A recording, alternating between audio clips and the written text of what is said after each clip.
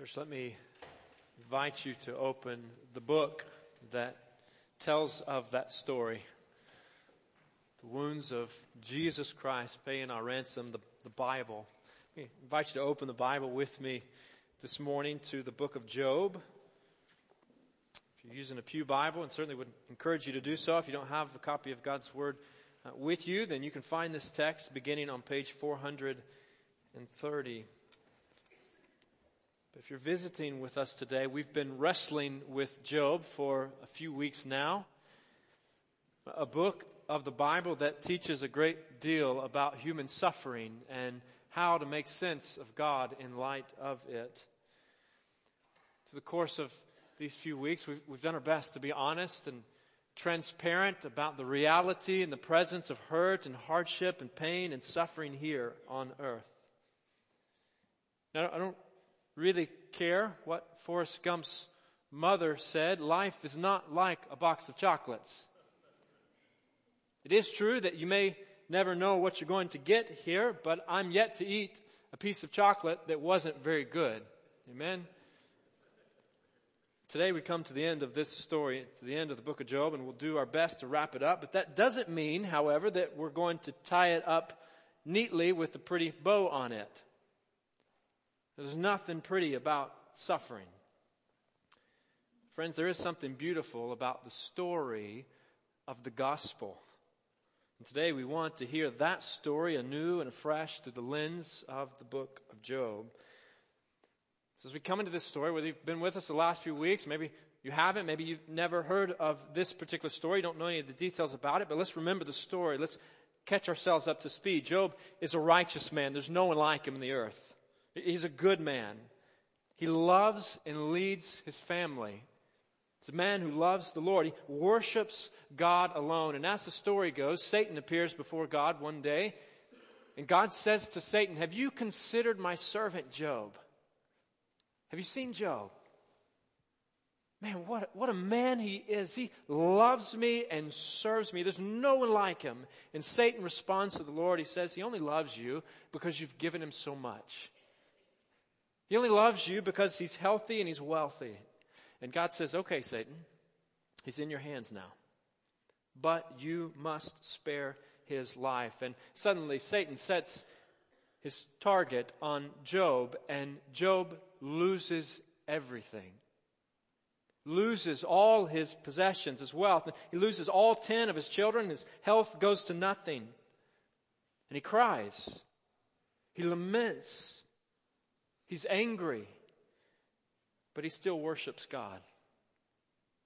He still serves God. He says in chapter 1, he says, "Naked I came from my mother's womb, and naked I will depart. The Lord gave, and the Lord has taken away. Blessed be the name of the Lord." You see, Satan was wrong. So one author and pastor pointed out, Satan was as wrong as Dr. Seuss's Grinch was about the Who's down in Whoville at Christmas time. Right? Thinking that if he stole all the toys and the treats, surely they would not keep singing and celebrating. But you know that story. What happens? They keep singing. And so does Job. In spite of his tragedy, Job continues to worship God.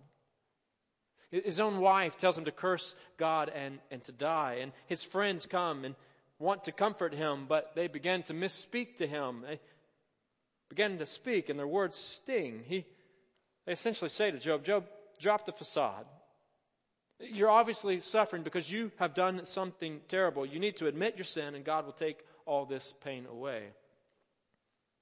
But you see, Job knows deep down that he has been right with the Lord. He knows that he's done nothing to warrant such turmoil and tragedy. In the midst of arguing with his friends, he keeps crying out to God to answer him. And finally, God speaks. God speaks in chapter 38 and 39 and 40 and 41. And if you weren't with us last week, go back and read that text. We cannot make sense of the book of Job without listening to the voice of God in all this. And God responds, and he declares his own sovereignty and his wisdom and his justice in a beautiful description of his design and his care for his creatures. After God speaks to Job, Job responds. And he responds in the only fitting way for anyone who encounters the glory of God. He repents. He submits. He bows down in worship. He trusts the wisdom and the power of the one whom he knows holds his life in his hands. And he finds rest in knowing that despite his external circumstances, which don't appear good, he's right with God. He knows God will restore him. As we'll see now as we finish up this story, that's exactly what God does. So let me invite you to look at God's Word with me. Job chapter 42, beginning in verse 7. I'm going to invite you today to stand where you are for the reading of God's Word. Job chapter 42, verse 7, we read, After the Lord had said these things to Job, he said to Eliphaz the Temanite, remember this was one of Job's friends, God said, I'm angry with you and your two friends because you have not spoken the truth about me, as my servant Job has.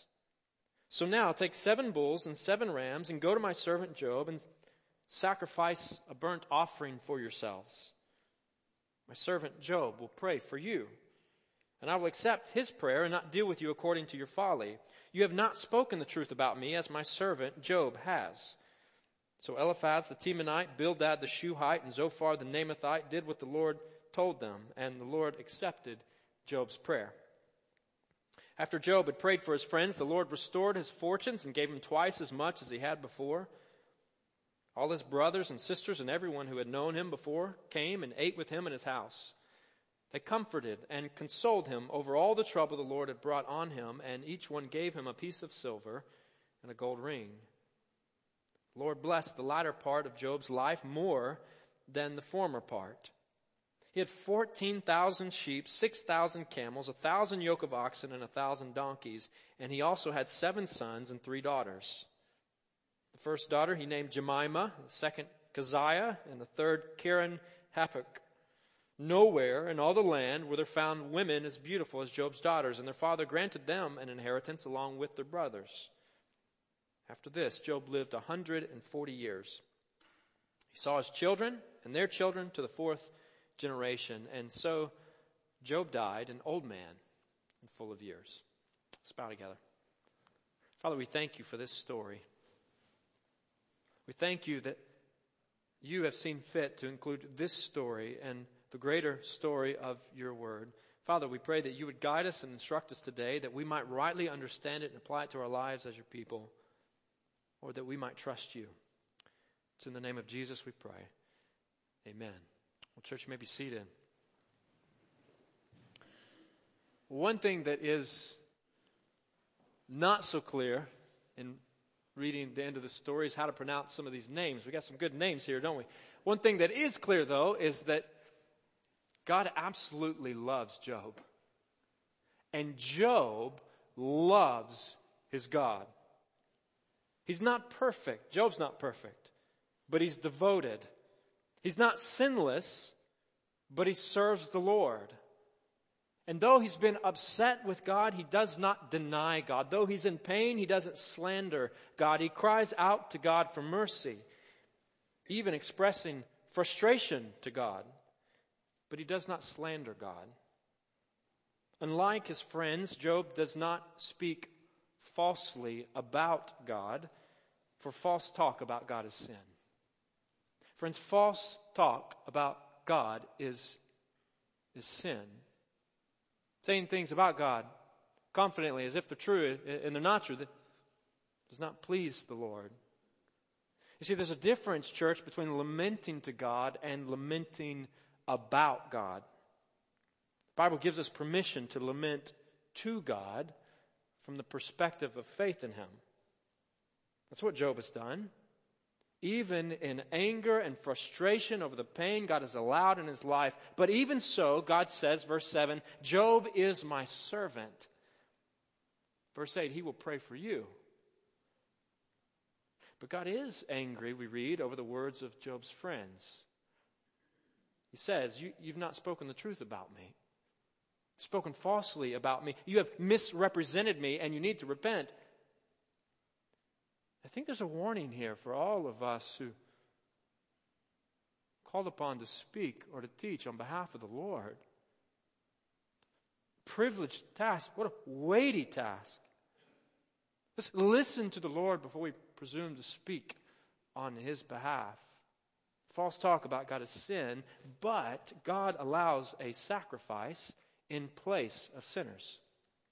We see that right here. God allows a sacrifice in place of sinners. Human sin breaks fellowship, destroys fellowship, interrupts fellowship with a holy God. But in God's wisdom and grace, He has made a way to restore that broken relationship. A payment offered and a penalty received in place of the guilty party, in place of guilty sinners. Eliphaz, you're in the wrong, and here's what you need to do. Go and make a sacrifice to me. God allows a sacrifice in place of sinners, and God provides a mediator to intercede on behalf of sinners. God provides a mediator to stand in the gap, if you will, to intercede on behalf of sinners. Verse 8, my servant Job will pray for you, God says. And I will accept his prayer and not deal with you according to your folly. In other words, I won't deal with you according to what you deserve. I'll listen to this mediator. You have not spoken the truth about me as my servant Job has. A sacrifice in place of sinners and a mediator on behalf of sinners. If you're familiar with God's Word, then you know that sounds familiar.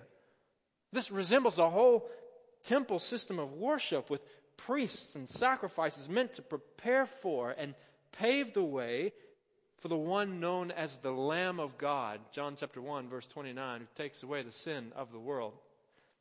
And the great high priest, Hebrews chapter 4, verse 14, who mediates between us and God. See, because Job knew God and he knew that he was right with God, he could mediate on behalf of his friends who were not right with God. They knew about God. They say quite a bit about God. Some things true about God. They defend God and His character and His ways staunchly, but they weren't walking with God. Let's be people who walk with God, and we can walk with God as we get to know God. Let's get to know God.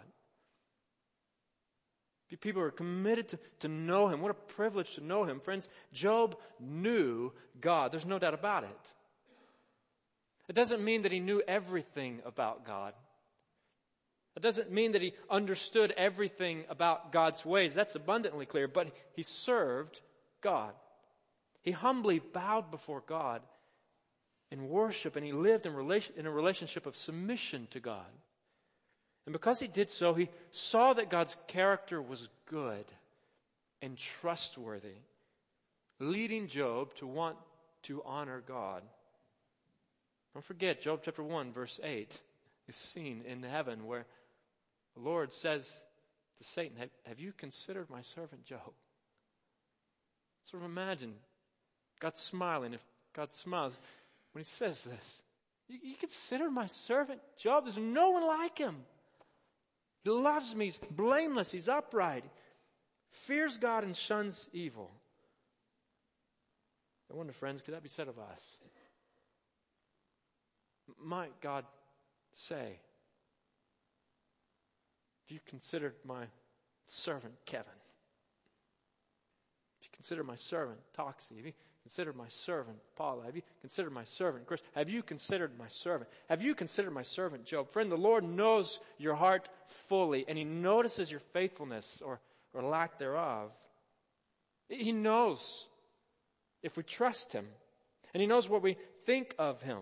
And because Job trusted God when things were good, he would continue knowing and trusting God when things were not so good. His relationship with his Lord prepared him for the valley of the shadow of death. And you know as well as I do that this ancient family is not the only one that's walked with God through suffering. Many have, many do, many will continue to as long as we are here. As we turn our attention to the screens, let's consider another one a little more close to home. Something about my experience with suffering. My wife Tessa began to have problems with her exercise. She was not able to climb stairs well and so forth back in 2007. We went to a UAB and received a positive diagnosis of something called idiopathic pulmonary fibrosis, which was a death sentence, actually, because with that disease, the only treatment was a lung transplant. And so we began to pursue how to do that. And as she became worse over the time, as time passed, as they told us that would happen, the course of the disease is unpredictable. Some people, once diagnosed, will pass away within 30 days. Others last for years. And so as it became slowly worse, we began to pursue a lung transplant. So we talked to the UAB folks. We became listed for a lung transplant, which is the terminology that the transplant folks use. But we did qualify for a transplant at Duke. And they called us one night. We went in, and they took her off to surgery. The surgery had problems. There were complications in the surgery. The shock to her body was substantial. She couldn't come out of the anesthesia. She was unconscious for 3 days before we finally were able to talk to her. And so finally we came to the point the day after Mother's Day that she had declined to the point where she had and finally passed away. And it was a long, difficult journey for her. She worked hard. She was determined. She was dedicated. But the physical conditions finally took her down.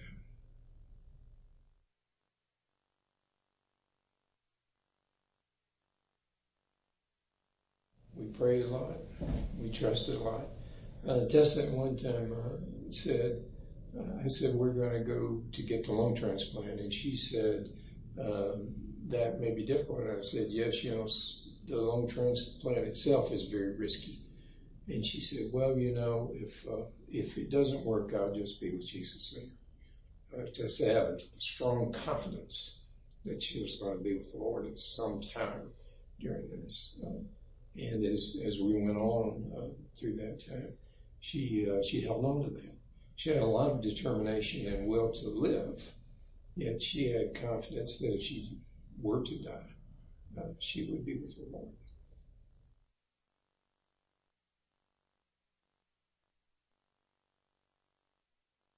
First is I am not in control. I am a control person and I am not in control. That's very clear. But we also had during that time moments of unexplainable peace, moments of unexplainable joy in the midst of all that stuff that was going on. Times when you just felt completely confident that you were going to be okay, that God was with you, that no matter what happened, He was still you're going to be there with you, caring. There was a period where I would be praying and I would feel God telling me something good was going to happen the next day.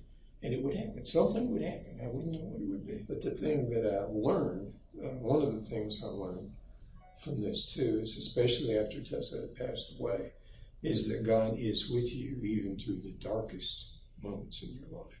And sometimes when it is so dark that, and you've lost that loved one, and the time has come that you don't know what to do, and your grief is so heavy that you don't think you can bear it, you have to trust through it. You will come through the other side. You trust God to carry you through it, and He will. He will, even though it seems silent for a while. That darkness will pass. As Tessa had, after she had died, you want to pray, but you don't know how to pray for that person who's passed away. She's gone. And so what I prayed for was the assurance that she was with God, that He was caring for her, that she was in His arms. And I did receive that assurance. I felt confident that God had her, and she was safe at last. So faith to me is one of the things that it takes to sustain you through these terribly difficult times of suffering, great suffering, when it comes up.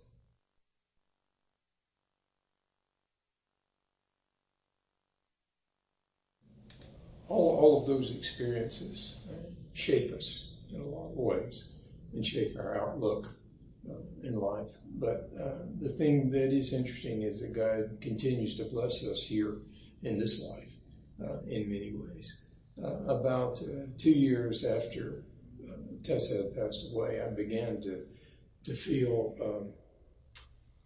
good again. I began to feel like I was going to be here for a while, that I needed to build a life again. And I began to pray to God about how to do that and how would that work. And now about a little less than 3 years after Tessa passed away, I'm married again. And I've had the blessing of a good, strong, sweet woman in my life once again. So God cares for us in those kinds of ways. He rebuilds us. I'm different from what I was before. All those experiences have changed me. Still miss Tessa. I still love Tessa, but I have a new person in my life now that is giving me goodness of life here in this world today. God blesses us so richly, and He's blessed me in a new and different way than I ever expected.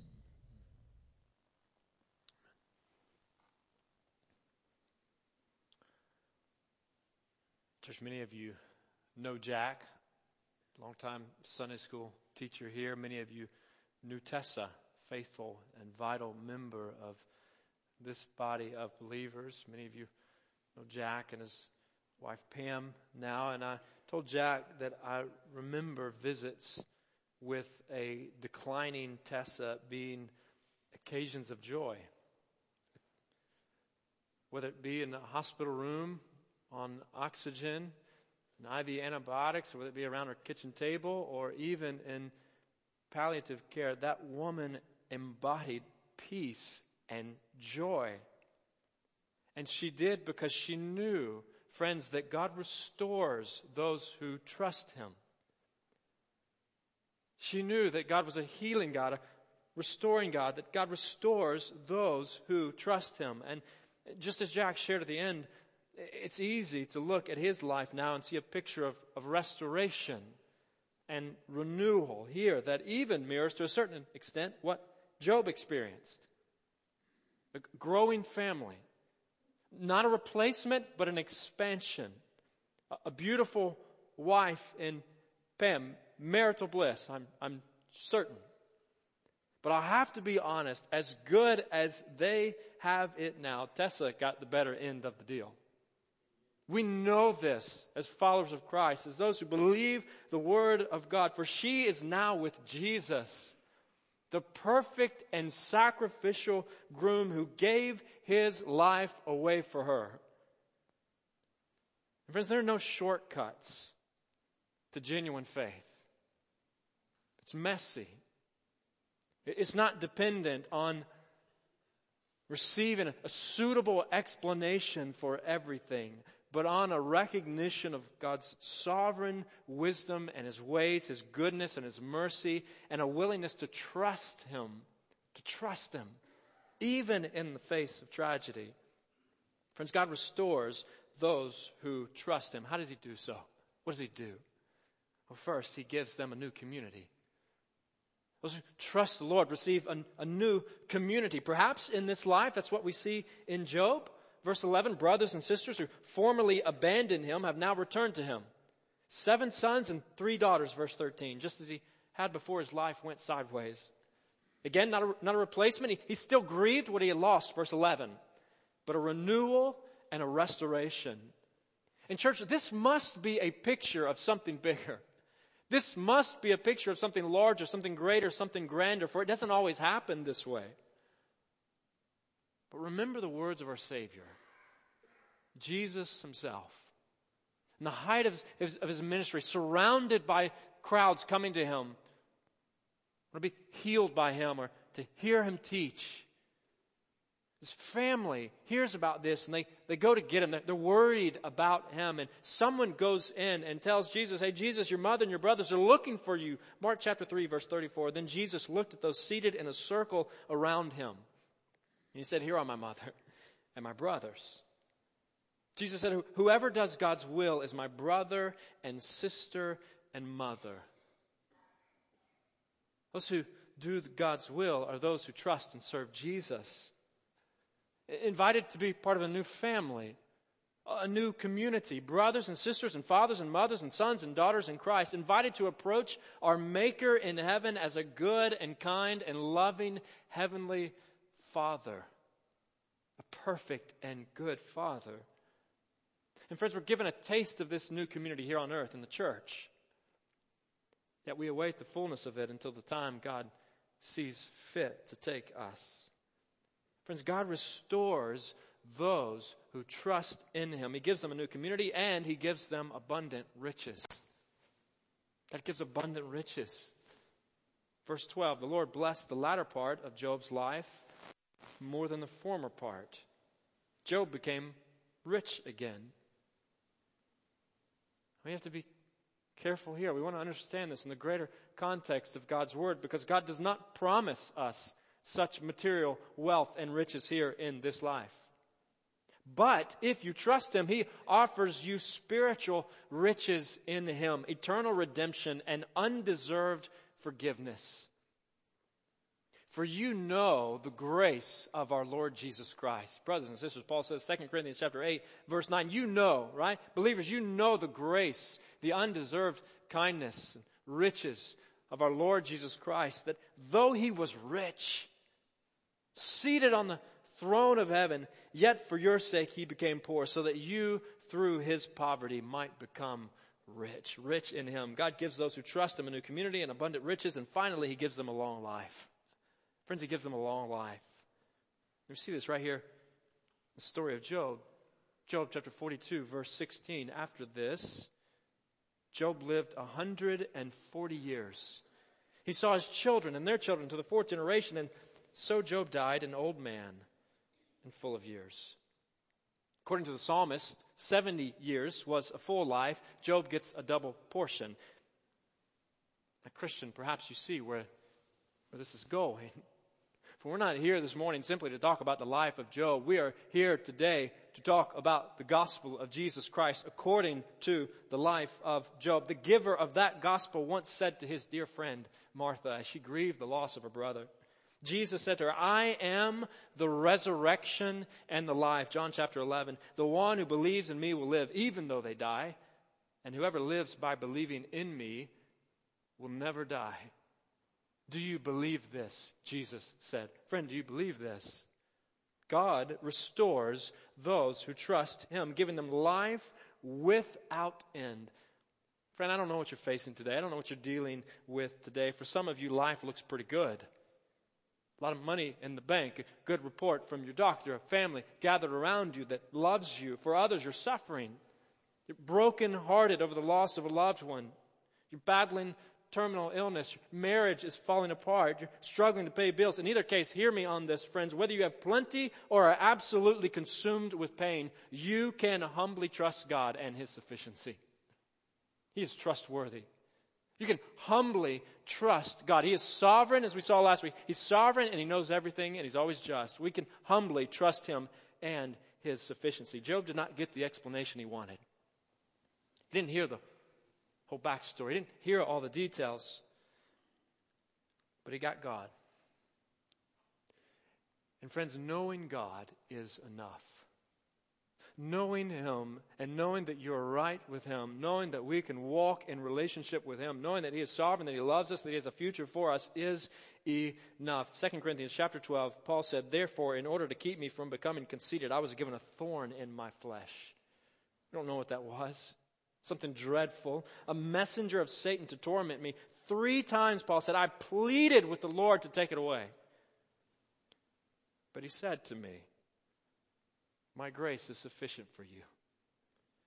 For my power is made perfect in weakness. Paul continued, he said, therefore I will boast all the more gladly about my weaknesses, so that Christ's power may rest on me. That is why, for Christ's sake, I delight in weaknesses and insults and hardships and persecutions, in difficulties. For when I am weak, then I am strong. Friends, God is good, and He is sufficient, and He saves. Call on the Lord to save you. Call on the Lord to save you. He is a God who saves. He may save you. He may restore you here physically. He may intervene and heal you. He may restore your marriage. He may show up in a miraculous way. But He may not. In either case, He will save you from your sins. He will spare you eternal death. He will restore you to the condition and the position that He created you for. You may still suffer here for a little while, but because Jesus suffered there on the hill of Golgotha, you can enjoy wholeness and health and the joy of knowing and being with the Lord Jesus Christ forever. And there is no greater joy and delight for those who know Him than to be with Him. Romans chapter 10, verse 11, as Scripture says, Paul writes, he says, anyone who believes in Him will never be put to shame. In the end, Job was not put to shame. He says, for there is no difference between Jew and Gentile. The same Lord is Lord of all and richly blesses all who call on Him. For everyone who calls on the name of the Lord will be saved. Friends, all who call on the Lord will be saved. That's the gospel according to Job. All who call on the name of the Lord, all who call on the Lord will be saved. Job called on the Lord and he was saved. Tessa called on the Lord, and she was saved. Have you called on the Lord? All who call on the Lord will be saved. Come every soul, by sin oppressed. There's mercy with the Lord, and He will surely give you rest by trusting in His word. Only trust Him. Only trust Him. Only trust Him now. He will save you. He will save you. He will save you now. For Jesus shed His precious blood, rich blessings to bestow. Plunge now into the crimson flood that washes white as snow. Come then and join this holy band, the hymn writer said.